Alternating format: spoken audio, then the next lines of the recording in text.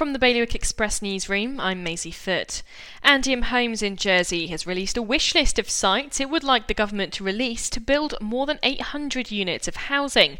That includes the former police HQ, which is being eyed up by a local primary school.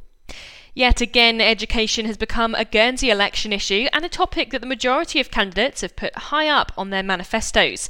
The states first agreed to scrap the 11 Plus in March 2016, but as the island approaches its second general election since then, little progress has been made. Meanwhile, Express has created a series of resources to guide readers through some of the key issues tackled by the outgoing States Assembly. This series of pieces cover issues such as planning, tax and finance and education. And Jersey's chief executive has assured that all vacancies have now been filled at the taxes office. The service saw 60 members of staff leave in just 18 months amid claims of people regularly crying at their desks. For more on all of today's stories, visit bailiwickexpress.com. Your weather, cloudy with some heavy rain and gale force winds. Bailiwick Radio News, sponsored by HR Now. HR Now is Jersey's leading provider of outsourced HR services.